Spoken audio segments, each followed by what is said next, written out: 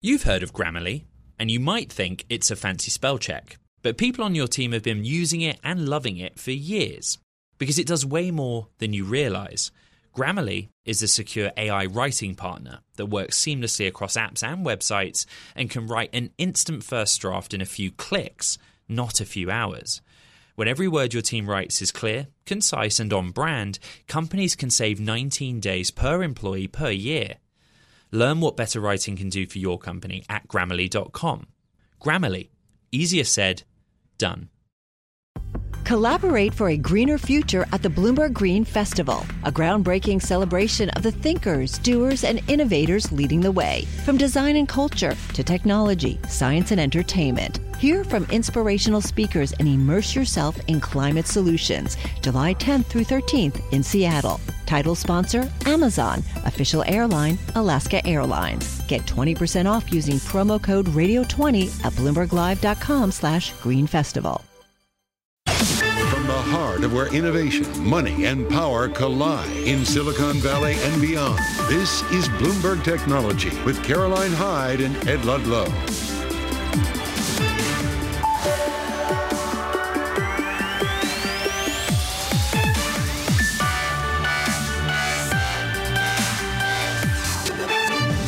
I'm Caroline Hyde at Bloomberg's World Headquarters in New York. And I'm Ed Ludlow in San Francisco. This is Bloomberg Technology. Coming up, full earnings coverage ahead. We break down results from Salesforce, Snowflake, Paramount, to name but a few.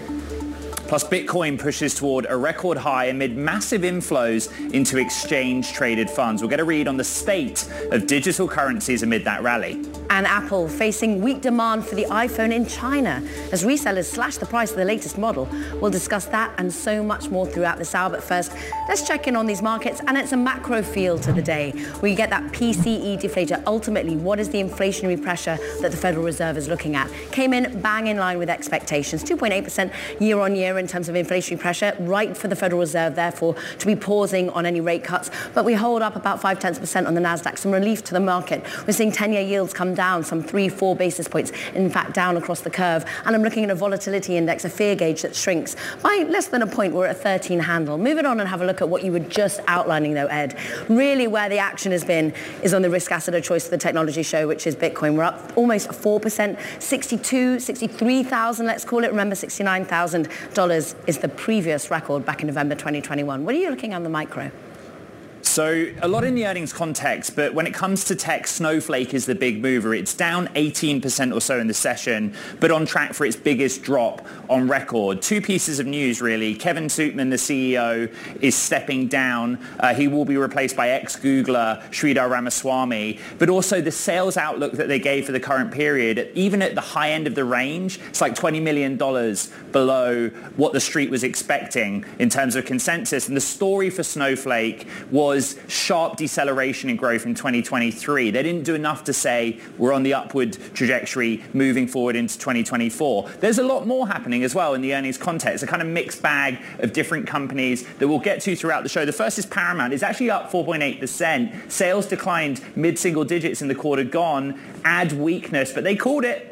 The ad slump is over. We bottomed out. We're rebounding. We'll talk about it later in the program. HP is now down 1%. It's kind of traded a bit choppy this morning. Look specifically at sales of PCs to consumers. The street expected them to return to growth, but sales fell 1% in that category. It's a concern, even though they're saying 2024 will be better on the customer or corporate side. Then Salesforce is actually up 1.5%. Its outlook for the year suggests annual growth for full year fiscal 25, 10.8%. I want to go very specific with the numbers, 10.8%. The reason that's important is that they grew just above 11% last year. So in other words, we expect decelerating growth. That's not what the street wanted to hear, but we got our first ever dividend and a buyback. How many times are we going to keep saying that? Divvy, buyback, stocks up 1.5%. And let's dig in, therefore, with an expert who is across all of those numbers, Ed. And you bring us the takeaways. Brody Ford was there with a closer look at some of these results. And Brody, there does seem to be this worry about the forecast front and center.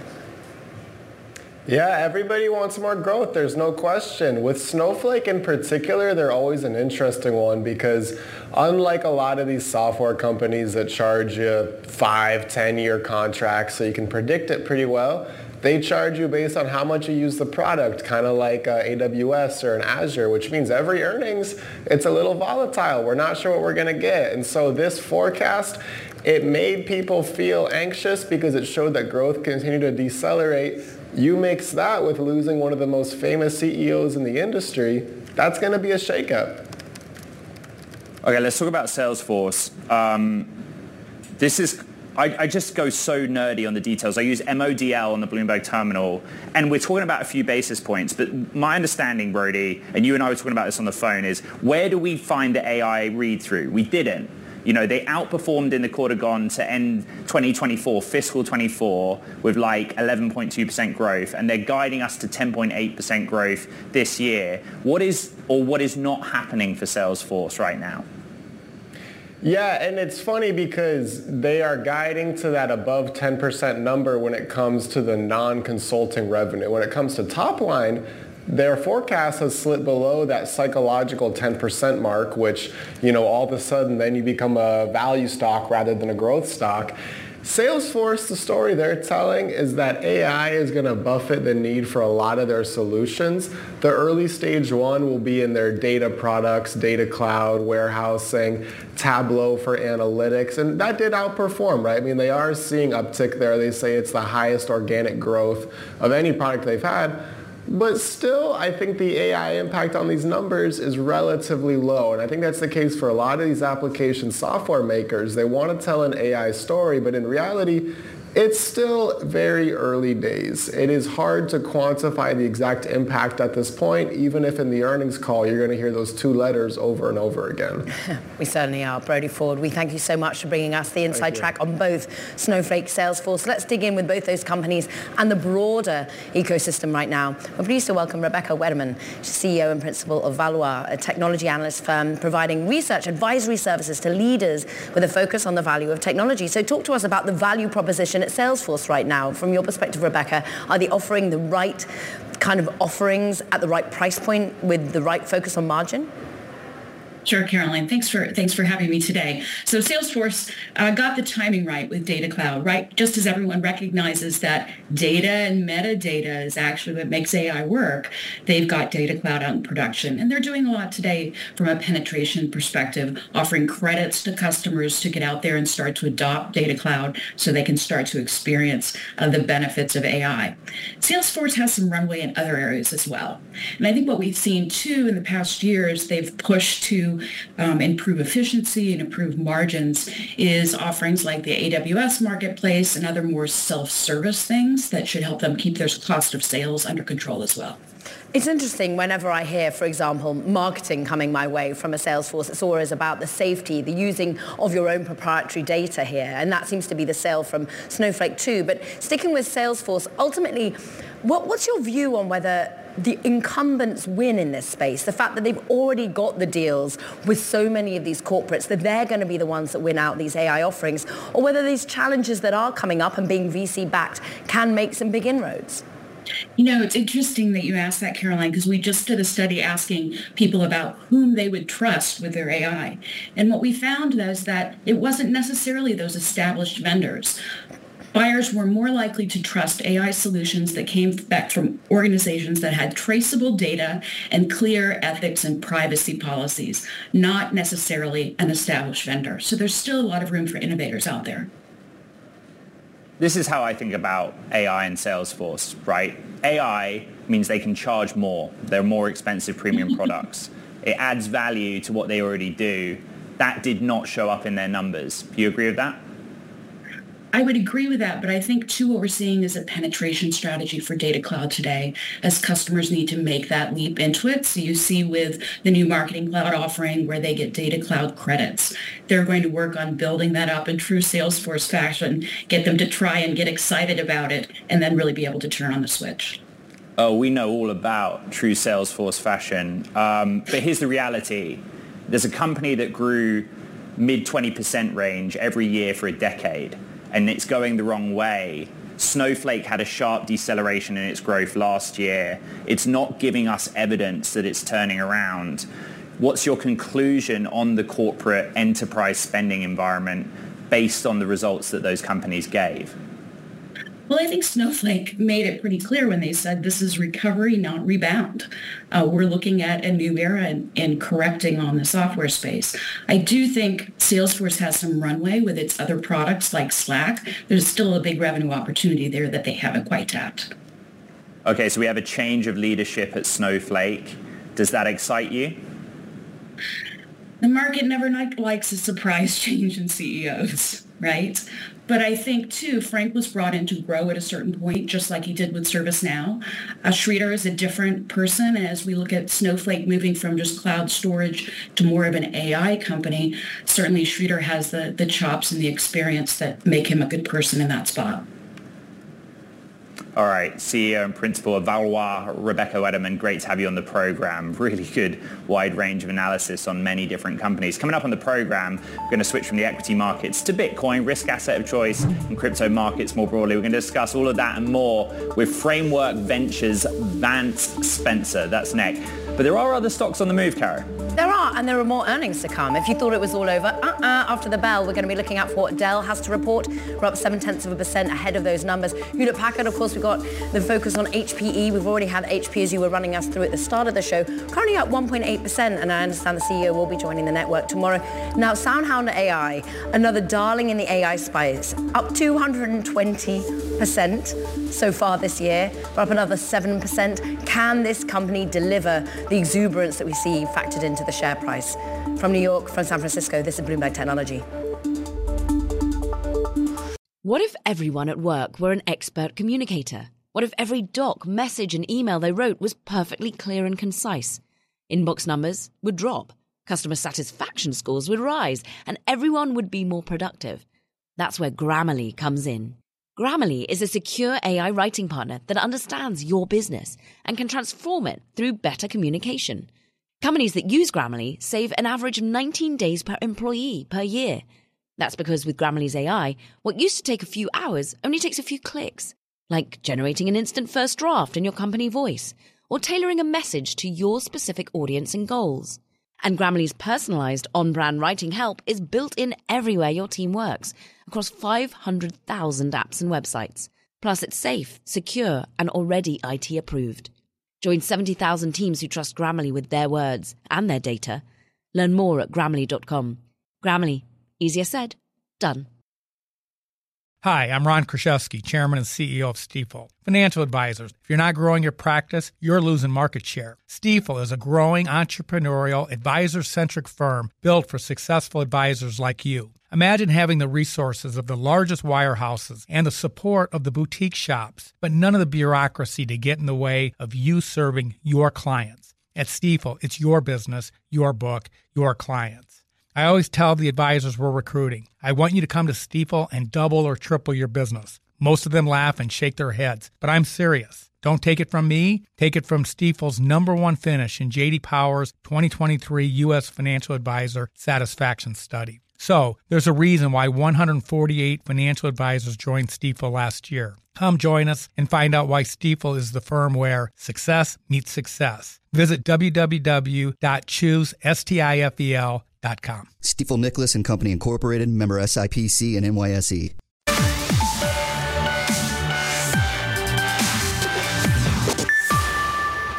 Look, let's check on other risk assets today because they are higher, decidedly so. We are on a tear when it comes to crypto. Could we be eyeing the $69,000 handle that we had previously at record numbers for Bitcoin? Currently trading up at 63,000, as you'll see, but it's not just Bitcoin getting the love. It's being spread through some of the other areas. So we're seeing Ethereum up significantly, up 2.3 on the day, but we're hitting a 3,465.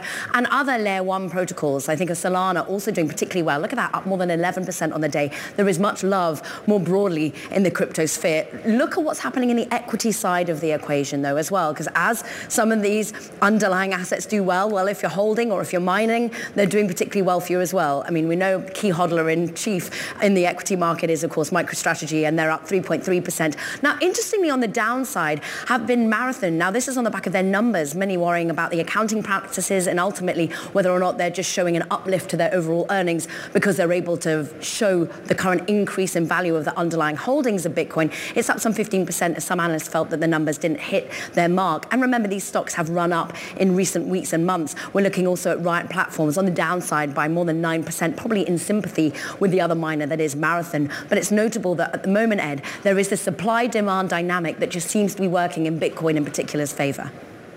All right, let's keep digging into everything crypto and bring in Vance Spencer, co-founder of the Web3-focused venture firm Framework Ventures, $1.4 billion in assets under management. Caro summed it up really nicely. First of all, we've moved slightly beyond just Bitcoin to a kind of broader positivity in digital assets. And then the supply-demand equation. Just give me a health check right now of how you feel general sentiment is towards cryptocurrencies. Extremely positive, to say the least. I mean, if you think about the 9 Bitcoin ETFs that are active right now, they're on pace to buy about 1 million Bitcoin per year. And I have it up on my other screen, but there's about 1.9 million Bitcoin total on all of the exchanges worldwide. And so something's got to give. And this is what's different in this cycle versus the previous cycles where, we didn't have Larry Fink buying 85,000 Bitcoin in the last 20 trading days. And so these ETFs are a watershed moment. They're 11 years in the making. That was when the first application was filed. And we've got ETH up next. It's a May 29th approval or denial date. We think it will be approved. It's basically the same case. And it's a much smaller, much more reflexive asset. And the last thing I'll say is that there's a ton of work that's happened since, the big crash that happened in 2022. We've got DeFi really firing, starting to produce earnings. We've got gaming starting to bring in a lot of people. The ecosystem is extremely coherent. It's kind of hard to fade just all of the work that's happened. So I feel good. You take on the face of it just the movement in Bitcoin, but one of the things we've been talking about this week is the offshoots, right, to other let's call them asset classes, but take NFTs. You look at the data for NFT volume in December, really close correlation with Bitcoin. The reason I'm glad to have you on the show, Vance, is to me, it seems like a lot of that is related to what's happening in gaming, an area that your firm is really focused on. I mean, gaming is probably the most positive story in crypto right now. And it's a story that's, again, been years in the making, but all the games that were funded in that 2021, 2022 run have just started to launch. And one in particular, Pixels, has about 400,000 daily active wallets. That's the biggest blockchain application by far right now in terms of user count. And so we're moving kind of beyond this prosumer, whale-driven crypto economy into something that's more mass market. And, people have been waiting for that adoption moment. And I think it's coming. I think it might already be here. And so you've got all these different narratives really firing, the ETFs, gaming, DeFi, ETH. What's the bear case? I mean, maybe the ETF inflows stop, but the vast majority of RIAs have not been able to allocate to these yet. And the numbers that we hear are 1% to 3%. That's what Fidelity says, of the portfolio that you should have in crypto. That equates to about $150 billion coming into the space over the next couple of years. And, we're one of the larger asset managers in crypto. Framework is, and we've had the pleasure of buying, mid 9 figures of crypto over the past 2 years in liquid markets. And this might sound strange, but it's actually hard to get the coins. These markets are not as liquid as people think. And so I think the open question is kind of what happens when that money comes in. It could get, wilder than people think, is my guess. I remember reading about you guys 2022. Hannah Miller was writing about how you were raising money at a time where everyone was raising money. That was happening. It did not happen in 2023. Where are you focused now in the deploying of capital and your kind of appetite to raise more funds? I don't know how much I can or cannot say about, our raising plans. It's just you and I on the show. Just give us the details, Vance. Yeah. Look, we raised $400 million 2 weeks before Luna collapsed. And so you can imagine what that was like. And we spent that year buying. We called a lot of the capital in that fund, and really nobody wanted to talk to us when we were buying ETH at 1,000. But at 3,500, people have now turned around and, all the LPs are excited and there's a lot more interest in the space. But let me put it in perspective for you. I was at a pension fund conference this week. It was a 2-day multi-strategy, multi-asset class pension fund conference. The crypto people got one panel at 8:30 in the morning. And, there's a ton of interest, but the pension funds and the largest endowments in the world are still behind on this stuff. And I do think in the fullness of time, when you look back and you think about what it might mean to miss the birth of an asset class, especially into an ETF style paradigm, a lot of those people are going to be, pretty upset and wondering what happened. So I think we're early. All right, Framework Ventures co-founder Van Spencer, really appreciate having you on the show. I'm glad there were some things you could say.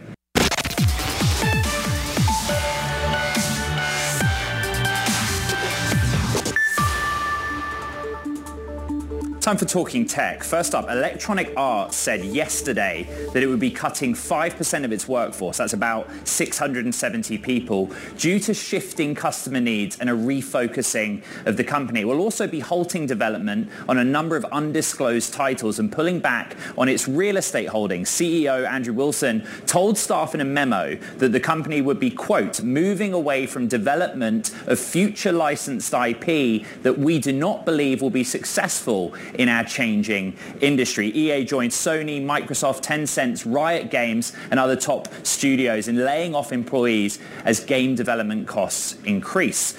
And Binance, the world's largest crypto exchange, said it recovered $4.4 billion worth of digital assets for its users who mishandled their deposits within the past 2 years. Users can mishandle their funds in a variety of ways, including entering incorrect wallet addresses, depositing incompatible tokens, and problems from blockchain upgrades. That's according to Thursday's report. The cryptocurrency exchange said it resolved more than 381,000 cases of cryptocurrency that was deposited by users but not credited in 2022 and 2023. Plus, Alibaba is rolling out its second major price cut for cloud services in years, hoping to win back users from rivals like Tencent, competing to provide tools critical to training AI. The Chinese internet pioneer will slash prices starting Thursday on scores of internet-based services by as much as 55% or 20% on average. The cuts represent one of the more aggressive moves by the company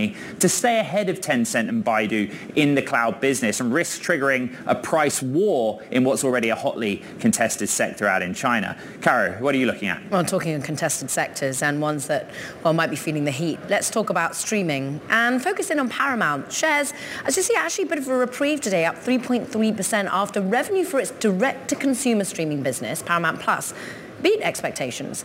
Bloomberg Intelligence analyst Geetha Ranganathan joins us now for more on the results. And, well, there was some optimism really showing there, but ultimately the revenues, the ad side, still a cloud here.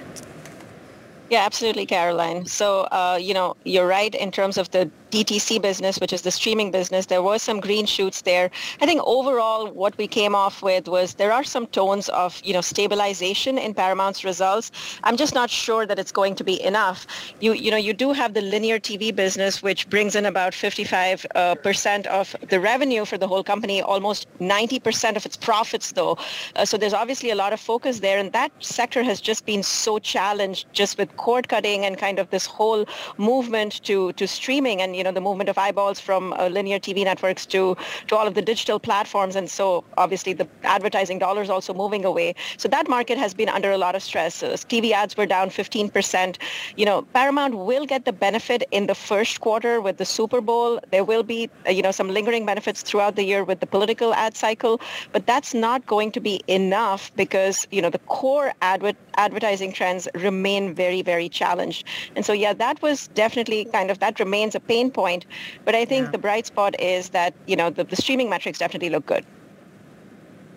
There's a lot going on in the background with Paramount, Geetha, and for me it always comes back to the loss in the streaming business was more narrow than expected, but we don't have any better sense on how Paramount does anything organically or inorganically to make that business profitable.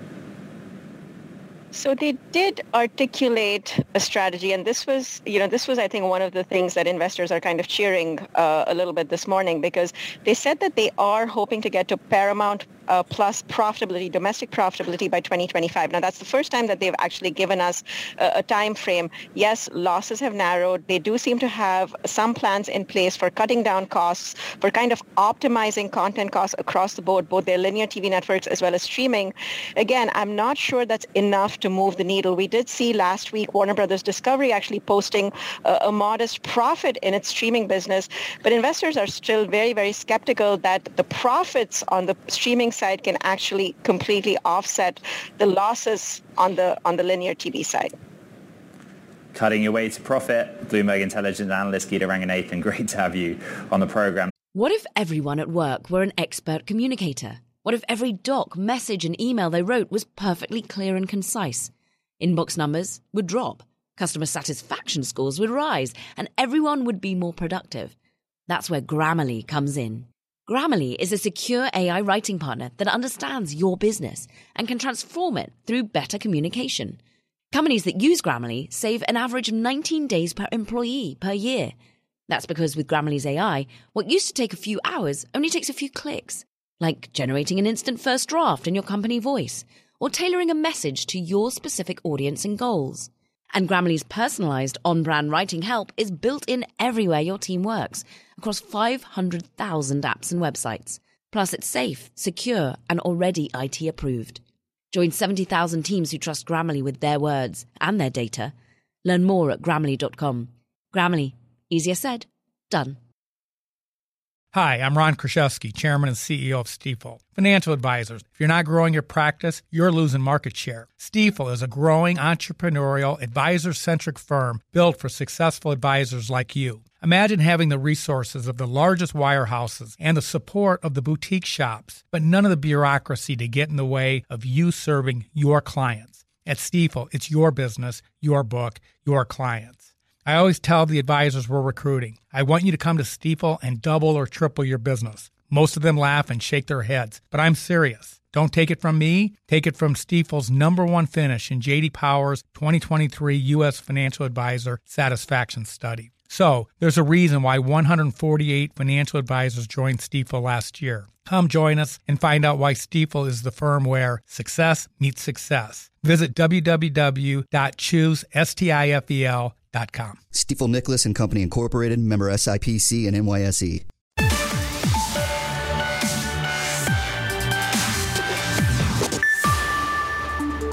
Welcome back to Bloomberg Technology. Ed Ludlow here in San Francisco. Caroline Hyde in New York. Let's get a quick check on these markets, Ed, because today the PCE number, that favored view of inflationary pressures from the Federal Reserve, was posted at 8:30 a.m. and it was a relief. It came in where expectations were, 2.8% year-on-year growth in terms of inflationary pressure. The Fed seeming right to be pausing on any cuts, but that sort of relief that it came in as expected means that tech stocks push higher, up 0.4%. 10-year yield comes down some 3 basis points. But actually, sort of moving aside from any of the macro data points of late, Bitcoin has been on its own roll over the last few trading days and weeks. As you know, we're currently up 62,215, so clearly really trying to eye that new record high as supply-demand dynamics continue. We'll dig into that in a moment with one of our VC guests. We're up 2.8%. Move on and have a look at some of the individual movers, because earnings have come thick and fast for a lot for some of these software AI plays that I want to shine a light on. Okta, massive move, up some 20%. Now, this company's been under duress. Remember a breach that happened recently. Now, the numbers that came in from Okta seem to give analysts some reprieve. They seem to be liking the fact that they're managing to upscale where they think the price point for this particular company is going, and subscriptions were sort of a relief over there. Duolingo up 22%. Absolutely rampant growth that we're seeing at the moment in terms of revenues driving higher, people wanting to be learning the languages on this particular AI-enabled platform. Maybe the Super Bowl advert did a little bit as well. We're looking at C3 AI, 24% higher. This also a relief, because many had thought that maybe this had just been an AI hype cycle. C3 AI needed to prove that its subscription growth was really there, and it is. And many analysts therefore upgrading on the back of these numbers as well. So some big moves in some of these software and AI plays today, Ed. All right, we have some breaking news crossing the Bloomberg terminal, and a red headline in the video games industry. Swedish video games outfit Embracer is going to sell its Saber subsidiary in a deal valued at around $500 million US, that according to a Bloomberg source. Let's bring in the reporter that just broke that story for Bloomberg, Jason Schreier. This is an interesting one. I'm familiar with the names because I'm a longtime fan and player of Knights of the Old Republic, the Star Wars game I used to play on PC, the OG and the second version. Tell us about the deal you're reporting on. Yeah, so it's happening as we speak. So this is going to be announced in the next week or two that Embracer Group is selling essentially Saber, which is a big subsidiary of Embracer Group, is going to go private. So a little bit of context here. Embracer Group is the Swedish gaming conglomerate that made a lot of headlines a couple of years ago because it was buying up companies all across the video game industry, a huge spending spree back in the halcyon days of 2021 when the interest rates were low and buying was easy. But of course, things have changed, and Embracer Group has since embarked on a cost-cutting initiative that has led to carnage across the video game industry. It has shut down studios, laid people off, and now it's just looking to shed costs whenever possible. This is the latest move on that front. And overall, when you see these cancellation of projects, when you see ultimately companies doing deals like this, does it speak to some of the pressure points that we're seeing across the entire industry? It definitely does. And yes, just this week alone, I mean, we've just seen it's been a bloodbath. Sony has laid off 900 people. EA just said last night it was laying off more than 600 people. Yeah, we're seeing a climate. A lot of it, there are a few factors behind all of these layoffs, but I think the biggest one is that during the pandemic, when there was a lot of growth in the video game industry, a lot of these companies just swelled, they bloated, they hired too many people, and now they are they're facing the math. They are looking at the numbers. The numbers have gone down a little bit. The growth hasn't been quite what it was when everybody was stuck at home playing video games, but the overhiring is still there. And as always happens, the people who actually made those decisions that are sticking around, it's the people who got hired who are suffering as a result of this. Jason, the other top story that our audience is following is Rockstar Games, the studio behind Grand Theft Auto, telling its employees, according to your reporting, to come back to the office 5 days a week starting in April. What do you know about the decisions behind that move? Yeah, it's interesting. I think that in a lot of industries obviously are grappling with this question of returning to the office after employees have gotten used to either working hybrid or working remotely. With the gaming industry, it plays off on the topic we were just talking about, because the volatility of the video game industry is such that people have to uproot their lives constantly for new jobs. And so remote work is very much a shield against that volatility. And so for a company like Rockstar, which is one of the leading video game developers, to come out and say, hey, we need you all to come in 5 days a week, really strikes it's a big contrast between what we're seeing elsewhere. Rockstar, their rationale here, it's largely because of security. And so they've suffered from some huge leaks of the next Grand Theft Auto game. There was one in 2022 where a bunch of early footage from the game got leaked and dropped on the internet. And then last December, just a couple of months ago, when they were planning on releasing their new trailer, their first trailer for GTA 6.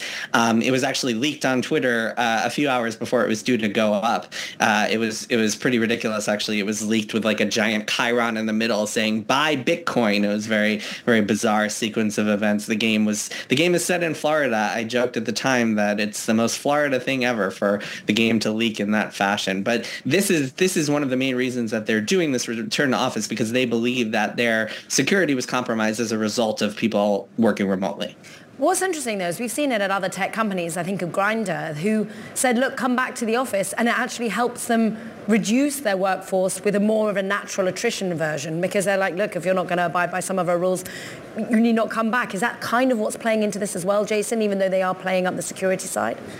That is an extremely common theory, I will say, and I've heard that not just attached to Rockstar, but also to a bunch of other companies. Blizzard last year was big on return to office, and one of the theories was, hey, is this just kind of a soft layoff? Is this a way that we can lay people off without actually laying people off? Because we know that X% of people will leave when they're forced with the prospect of having to go back to the office 5 days a week. So very common theory. I don't have anything that can prove that, but it's certainly logical. Jason Schreier, brilliant to have you across what is a very talked of industry group today across all of the different companies moving and shaking. We thank you so much. Meanwhile, let's turn to Apple for a moment, because, well, there's not some great price point action happening over in China. Resellers slashing the price of the iPhone 15 models.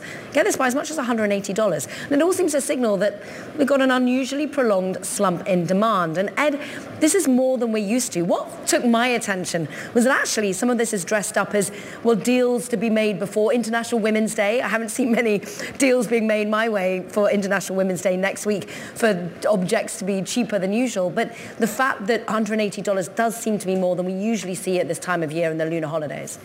Yeah, there are different data sets that you can point to and try and draw a conclusion. The main one that Bloomberg focuses on in the story, Caro, is that iPhone 15 sales are just not doing as well as prior generations, the iPhone 14 in China. So on Alibaba's Tmall, you can get a $180 discount. But the difference this time around, this year, more domestic pressure, right? Yeah. The handset from Huawei, in the marketplace. And those headwinds just continue. I mean, we talk about some of the geopolitical tensions that have affected, of course, the supply side chain of Apple and more broadly, demand too. We've got to think that there's been this government, not perhaps the PR around it has been difficult to find the nuance, but ultimately governments or government-affiliated companies not wanting you to bring in your Apple phone, wanting you to buy local, and Huawei, of course, bringing out this incredibly powerful rival. The conclusion that Bloomberg intelligence analysts reach, it implies weakness in China. Okay, coming up on Bloomberg Technology, how New York City might be poised to be the next major AI hub. That's according to Lux Capital. We're going to discuss with partner Grace Isford. That's next. Caro, what's happening in the markets? Well, just going back to Apple for a moment, because this is a European-related company, a Swiss chip maker, in fact, absolutely plunging, as you can see, in European trading. After a major customer, now analysts believe this customer to be Apple, Ed, cancelled the chip maker's key project around micro LEDs. So as this is a result, impairment charges of up to 900 million euros. You can see the impact on that two-day chart. From New York, from San Francisco, this is Bloomberg Technology.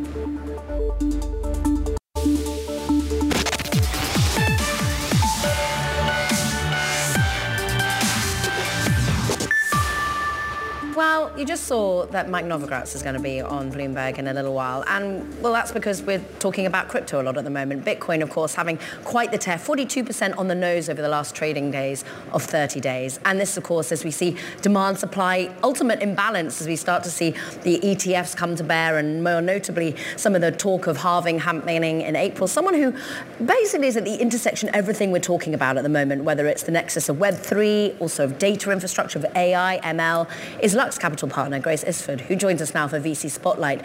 And what's so interesting is you were sort of very highly focused on what now seems to be all of our talking points at the moment when you first came to Lux in 2022, having been at Canvas before that. What are you making of the ecosystem in crypto when you're looking at putting VC dollars to work? Because yes, we can all think of it as some sort of asset that we can track and bet upon and speculate. But what is the underlying building of infrastructure looking like right now? Ironically, it's the same building blocks for both. Who are the innovative technologists who are taking, cutting-edge foundational principles, whether it's in cryptography or whether it's in applied machine learning, and taking that to solve a real problem for the end users. So both the B2B infrastructure on the crypto side and the B2B infrastructure on the AI side, we continue to see a lot of exciting innovation. Okay, well, let's talk about the practical innovations that are being built maybe here. You've just been to San Francisco. There's a lot of talk, actually, of how cryptography can be an answer to compute and access to compute when we are thinking of large language models and machine learning. Is that something you're seeing being solved for at the moment in both places? Well, certainly. Actually, take our Lux portfolio company, Together AI. We actually led the seed in that company. They're based in San Francisco, but their chief scientist, Sri Dow, he's actually moving to New York to be an assistant professor at Princeton, and love to talk a little bit more about the New York theme there. But they are actually having decentralized compute in many ways versus using a centralized cloud provider in order to power that AI infrastructure stack. Grace, let's have a little bit of healthy competition between cities, shall we? This week we published a documentary called Welcome to Cerebral Valley, and as you know, like right now the lion's share of dollar or intellectual capital is here, but New York is growing. Both on the personnel side and attracting more dollars. What is Lux Capital's attitude towards that? The AI demand is unprecedented, both in San Francisco and New York, and I think you're going to see continued growth in both cities, right? SF will continue to be a hub. New York is a really exciting and growing hub, both because of the demand we have here. 44 of Fortune 500 companies are headquartered right here in New York. There was a recent unicorn report where the number of unicorns in New York rose from 3 to 100 over the last 10 years. And you're seeing huge industries here, whether it's financial services or media. As it pertains to New York specifically, there's a great talent bet here. I I just mentioned Treedow from Together. He actually is moving here to New York. We've also seen several other great AI labs, world-class, right here in New York. NYU, Yann LeCun, he's the chief scientist at Meta. He's also here in New York, and the Princeton and Columbia and Cornell labs are bustling.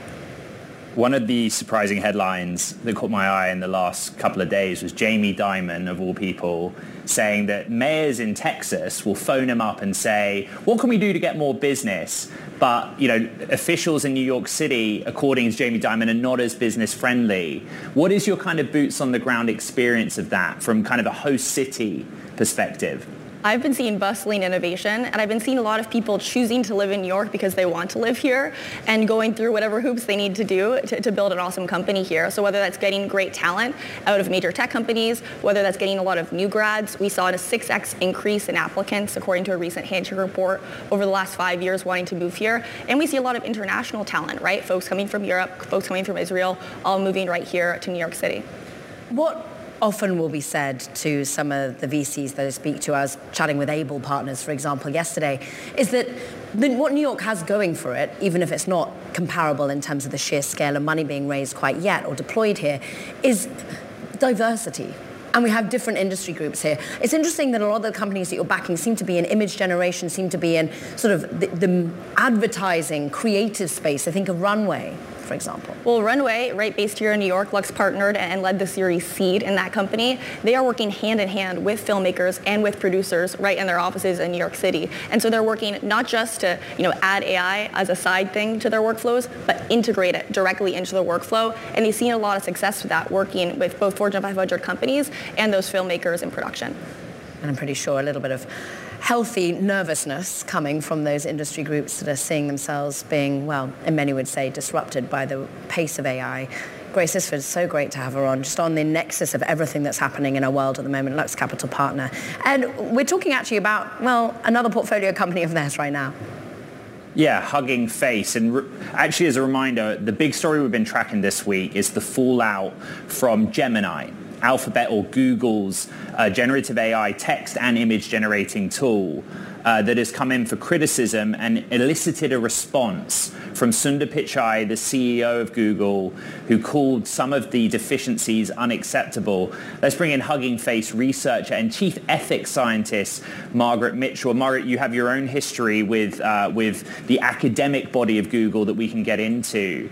But yeah, that's right. We're showing Sundar Pichai's statement right now about what happened with Gemini.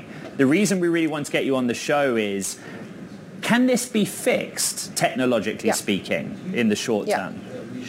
Yeah, it actually can. So there's a few different approaches to handling the different ways that people are going to be using these systems. And one is to have a bunch of different models under the hood that end up figuring out what different users' intent is and providing different kinds of responses based on what the user intent is. So it should be fixable. I'm a little surprised it's taking so long, but I guess we'll see. What I'm trying to reconcile in my mind is that Google is at the origin story of artificial intelligence, the body of R&D or academic work that happened more than a decade ago. How do we get to this point where they publish a tool where there is clear evidence that the model has some deficiencies and evidence of biases? Yeah, I mean, we've seen Google laying off a lot of people, laying off people who are experts in AI ethics, which really helps with the kinds of issues that they're seeing now. I think that Google might be playing a bit of catch-up, sort of trying to release things perhaps before they're fully ready, and also not necessarily having the right people at the table to make the decisions. So Google's in a very different position than it was, 20 years ago. It's worth saying what side of the table you're coming from and your history with Google, because, of course, you co-led Google's ethical AI team. You stepped down from that group. You're previously, of course, over at Microsoft. I mean, you've been everywhere. You've moved over to Hugging Face to really drive the ethical perspective of that particular part of the business. But I'm interested as to the lackings, the failings that you saw a couple of years ago that drew your criticism and ultimately as you left Google. Is that what's at edge here? When I think about the some of the issues that you say as to why this isn't getting fixed as quickly. It seems to be, from your perspective, a question of personnel here and who's got the power to make decisions. Right, yeah, it's completely an issue of who's at the table. I mean, one of the things that so many women and people of color speak to in the AI ethics world is the need to think about how technology is going to be used, how it impacts different people, and we're really not seeing that kind of consideration in the way that these technologies are being unrolled. So it really seems to be that there isn't enough clear thinking about foresight, about context of use, about the social impact. And these are things that a lot of people who specialize in things like AI ethics, responsible AI, many of whom are underrepresented in technology, we're not seeing this kind of insight, which means that there might not be the right people, and the people there might be more disempowered than they should be. And the model that this is then unleashed upon is in an environment of a culture war, as some might call it, Margaret. I'm interested, though, what, for me as a consumer, could be made clearer? How can prompt transformation, how can me understanding what's going on under the hood be better served to me so I understand where I perhaps can show my preferences, my needs, my choices when it comes to the images being generated? Right.